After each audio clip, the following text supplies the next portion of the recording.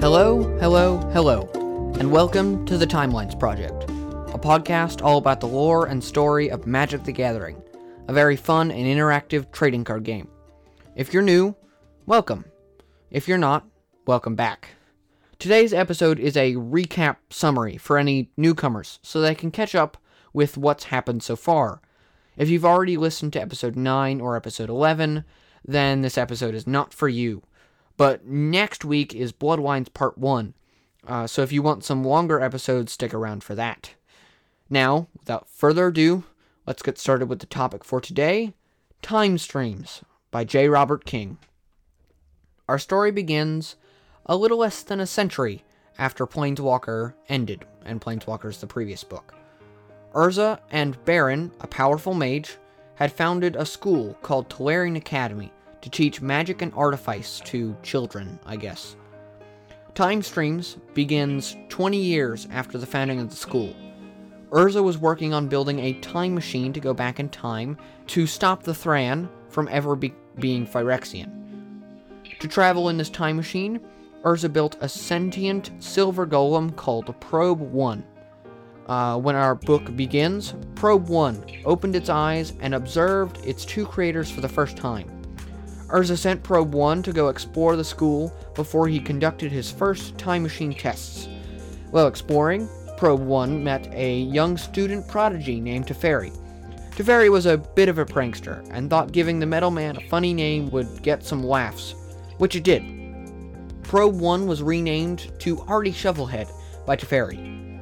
At the end of his first day of life, Probe 1 returned to Urza and Baron's laboratory, where Urza explained its purpose. Probe 1 stepped into the time machine, which was built into the floor of the lab.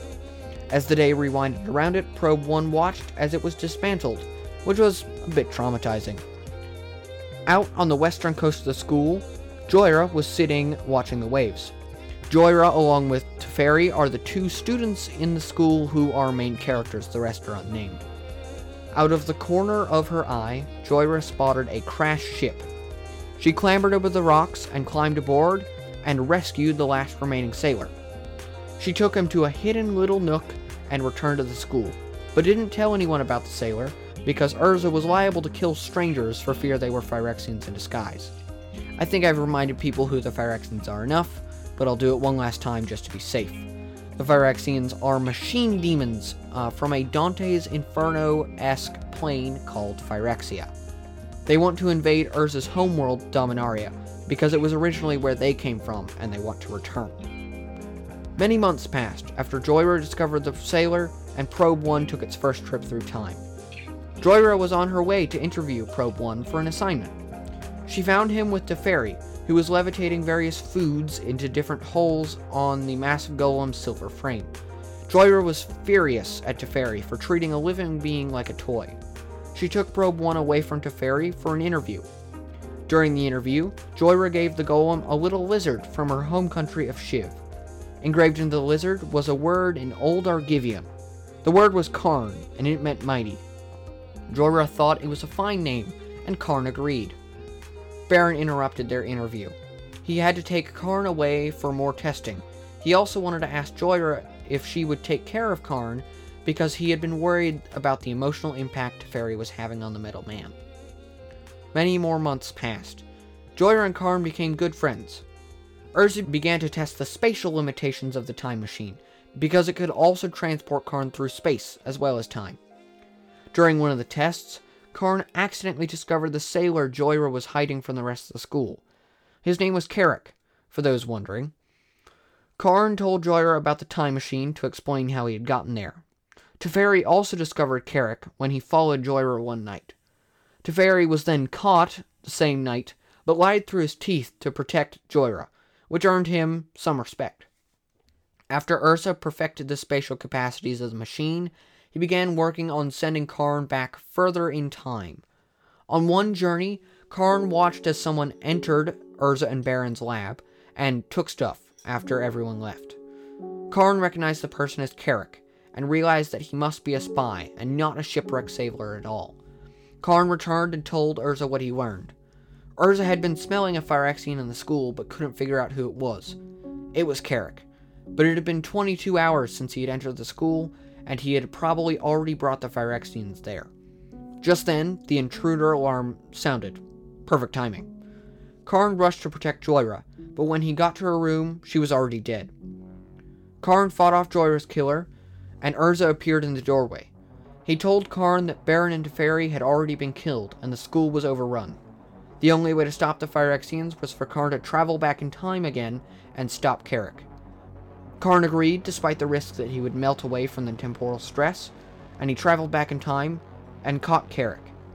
Karn sounded the alarm and was pulled back to the present. But the present that Karn returned to wasn't very good either. The time machine was collapsing. The temporal stress was too much, and Karn became the center of a blast that covered the school and sent shockwaves out that caused tidal waves 200 miles away. Urza was only able to save Baron and 8 students in a split-second planeswalk. Karn also managed to survive the explosion, and when the dust settled, he and 33 others that had also survived took ships and left the ruins of Teleria. 10 years passed, and Urza and Baron formed a new school on a ship named the Teleria. And while they want to fix their past mistakes, they got a lot to learn before they're gonna fix anything. William, that was an Avatar reference. Epic. Did you get it? No. 100 years passed, and my brother and I discovered the new Avatar, an airbender named Aang. 10 years passed, and Urza and Baron formed a new school on a ship named the New Teleria. I might actually leave that in, because that's funny. When Urza, Baron, Karn, and the new students arrived on Teleria's shore, they were greeted by Joyra, who had managed to survive the blast, but had been buried alive. By the time she had dug herself out, Karn had left, thinking her dead. Joyra and 8 others, who had survived, lived on the island. One by one, the others died. 4 had been caught in dangerous time distortions caused by the explosion, 2 had committed suicide, 1 had fallen down a cliff and drowned, and Joyra's final companion had gotten stuck in a fast time rift and died of old age. Joyra was mad at Urza, but she had a lot of time to get over her rage. 10 years, to be precise. She agreed to be their guide, if only so that none of them would die like her companions had. She knew all the rifts by heart, and was able to navigate them to the ruins of the old school. She also showed them what had become of Carrick. He had not died in the blast either. He and his Phyrexian companions had gotten trapped in a fast time rift in a super deep gorge. In the 10 years that had passed on Dominaria, a century had passed for Carrick. After showing them the old school and the Phyrexian gorge, Joyra found a good location for the new Telerian Academy, on a hill just above the ruins of the old school. Urza split the new students and scholars into various task forces, and they began work on constructing a monument to the old school and the people who died, and building a more permanent living quarters. They began work towards the beginning of summer. By summer's end, they had finished the monument, and just before winter, they finished the lodge that would serve as a living and study space while they constructed the rest of the school. Urza had also built a war balloon to attack the Phyrexians in the gorge, and to test their defenses. One day, Urza decided the time to attack had come. The crew was assembled, which included Urza, Joyra, 3 scholars who were in charge of positioning, and 2 cartographers. The first few attacks were successful. It looked like the bombs were doing a lot of damage. But everything went wrong when the bomb bay jammed, and they were dropped within range of a counterstrike. Crick, that's Carrick, by the way. He's still alive and he changed his name to Crick, because it sounds more menacing. Crick had hidden some ballista, and when the war balloon dropped low enough, Crick blew it up with ballista bolts. Urza survived because planeswalker powers, and Joyra survived because she has plot armor. She did get put into a coma for 9 years, so she doesn't have the best plot armor. During that time, the academy was completed.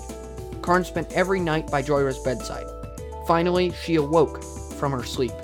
During her coma, she had received visions. The visions were of a machine. The machine used special time water to nullify the effects of time rifts so that Karn and Urza could safely enter the time rift. Joyra planned to use it to save Teferi. Oh, shoot, I forgot to mention that Teferi also has plot armor, though his is quite a bit better than Joyra's.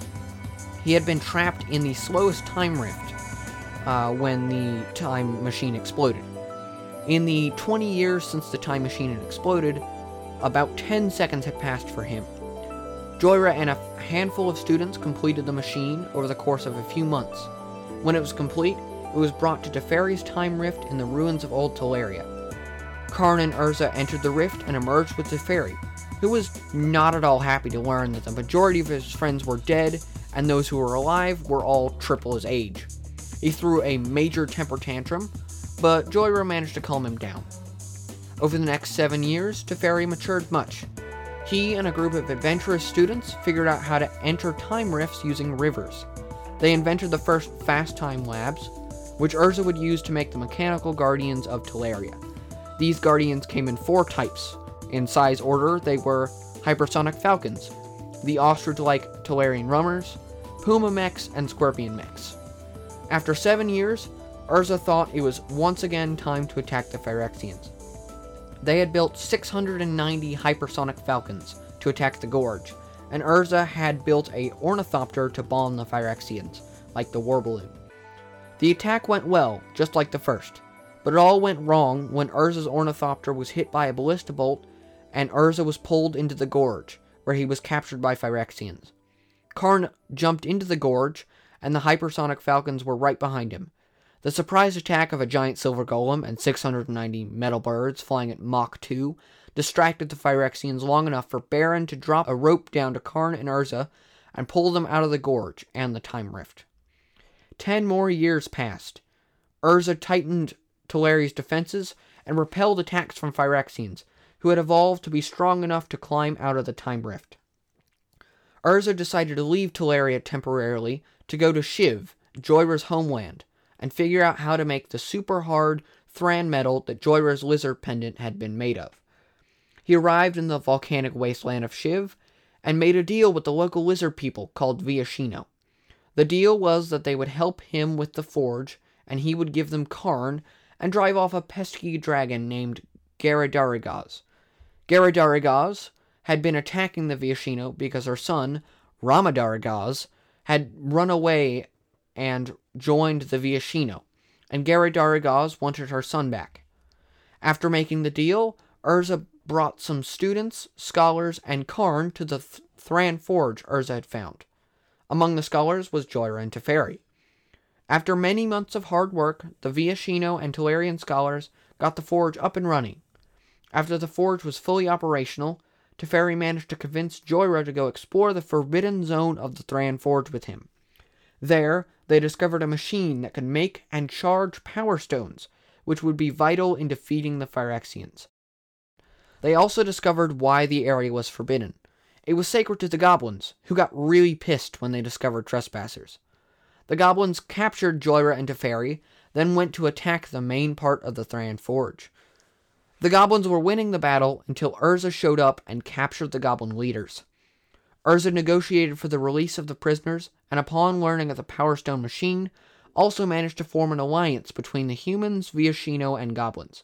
The details of the alliance are not in the book, but the outcome is that the goblins join the Viashino and humans in making machines to stop the Phyrexians.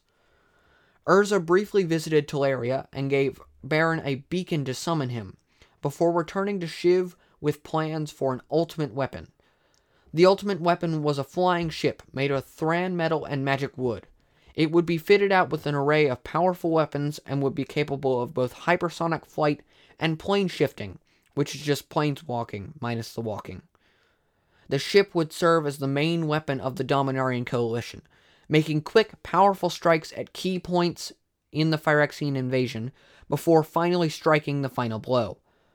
But before Urza could make the ultimate weapon, he needed the magic wood from the ancient forest of Yavimaya. Urza put Joyra in charge, and then left for what he thought would only be a few days. Urza was actually gone for 3 years. Turns out, Yavimaya and Multani were not happy to see him at all, and Multani is the physical embodiment of the forest will. Multani still remembered what Urza had done to Argoth 3 millennia previously. The forest captured Urza and tortured him for 3 years. During the 3 years that Urza was gone, the Viashino completed their side of the agreement and claimed Karn as part of their tribe. They wanted Karn so he could teach them how to make sentient robots. The Phyrexians' attacks were also getting stronger and more frequent on Teleria. One fateful day, all their defenses were finally overrun. Baron activated his beacon in his hour of need. Urza snapped out of his catatonic state he had been in, and planeswalked away from the forest, taking Multani with him. I have no idea why Baron didn't activate the beacon earlier, because it worked. Kind of. Maybe not. It's unclear if it actually worked in the book. Urza planeswalked to Shiv and told Jhoira to collect troops. He then planeswalked away to Teleria. He blasted a few Phyrexians and then returned back to Shiv to take Jhoira, Teferi, Karn, a few goblins, and Viashino back to Teleria. After dropping off reinforcements, he went and got the two dragons, Ramadarigas and Garadarigas, to go blast Phyrexians as well. Urza then descended into the Phyrexian Gorge, and with Multani's help, killed Crick and the remaining Phyrexians. Multani had decided to help Urza after seeing the Phyrexian horrors, and seeing that Urza had changed from the person he was at the end of the Brothers' War. After the battle was over, Urza gathered all the members of the new alliance together. The members were the Viashino, the Goblins, the two dragons, the Tolarian Academy, and the Forest of Yavimaya. Urza brought them together to show them the Weatherlight, which was the ultimate flying ship I mentioned earlier. The Weatherlight was only a few months away from completion. Urza also revealed his plan to save Serra's realm, the angelic plane from the previous book, Planeswalker. Serra's realm had been attacked by Phyrexians, and Serra had been driven off, leaving the plane to slowly collapse. Urza wanted to try to save its inhabitants before it disappeared from the multiverse entirely. While the construction continued on the ship, Urza went to Serra's realm to see if they would receive any help from Lady Radiant, the archangel who had taken over in Serra's absence. Urza discovered Radiant was actually going to be a hindrance instead of a help. Her court had been infiltrated by Phyrexians, and they were tricking Radiant into slaughtering innocent people. The Phyrexians had made torches that were supposed to reveal who was a sleeper agent, but in reality they absorbed dying people's souls, and they were storing all these souls in a soul battery. Urza tried to find the soul battery, but he was unsuccessful. He did manage to plan a point where the people who wanted to leave Serra's realm could. The rendezvous was on an island at the edge of the plain. After 3 months, the Weatherlight and its crew were ready. Jhoira was the ship's captain and Karn the master of engines. The ship was being temporarily powered by soul torches, and Urza and Baron would lead the way into Serra's realm. The Weatherlight would follow. When they arrived in Serra's realm, they were greeted by the sight of thousands of refugees at the rendezvous, and an angelic army headed right for them, determined to wipe them out for being traitors. Urza and Baron held off the angelic army, while the Weatherlight landed and began boarding all the refugees. While Urza went to face Radiant, Baron was sneak attacked by the Phyrexian who had infiltrated Radiant's court. I guess Radiant didn't really care about the Phyrexians anymore, because the one that attacked Baron was obviously Phyrexian. Demon wings, metal body, the whole shebang. It did have one unique feature, and that was the mana battery embedded in its chest. While Baron battled the Phyrexian battery, and the Weatherlight continued to board more refugees, Urza made his way to Lady Radiant. He launched himself at her like a cannonball, but Radiant had been preparing for their battle. She dodged his attack and electrocuted Urza, temporarily paralyzing him. She then turned her fingers into claws and ripped them through his face, pulling the Might Stone and the Weak Stone from his eye sockets. Radiant used the last bit of her power to teleport herself and the dying Planeswalker to Serra's old palace, where she could watch the battle unfold and gloat over the soon-to-be corpse of Urza. Meanwhile, the Weatherlight had loaded up all the refugees and was fleeing the angelic horde, intent on its destruction. The ship had enough energy to fly, but not enough to plane shift. Sooner or later, the power would run out and the Weatherlight would be destroyed. While Urza bled out at Radiant's feet and the Weatherlight was pursued by the angels, Baron was in a fight for his life. He had one spell remaining. He gathered all his magic and cast a web of control over the Phyrexian. It turned and shot straight at the Weatherlight. Joyra was at the wheel. She looked up just in time to see the Phyrexian descend out of the sky and strike the Power Stone conduits at the prow of the ship. The Weatherlight suddenly leapt forward in a burst of speed, and plane shifted from Sarah's collapsing world. Meanwhile, Radiant took the two halves of the Mightstone and the Weakstone and fitted them together. The resulting explosion pushed the plane over the edge, and it began its final collapse. Urza emerged from the explosion, and Planes walked away with Baron. The two Power Stones united in him once again. Okay, this episode is probably a little longer than it should have been. Its script is way longer than it should have been, like 4 pages longer. If you enjoyed this summary, I suggest you read the book because I left out a whole bunch. If you don't want to read, but still want more info, I suggest you check out episodes 11 and 9 of the podcast, because those are the more in-depth part 1 and part 2. Also, stay tuned for next week's episode, which is part 1 of Bloodlines, which is the sequel to Time Streams. Anyway, that's all, folks, and I'll see you next week.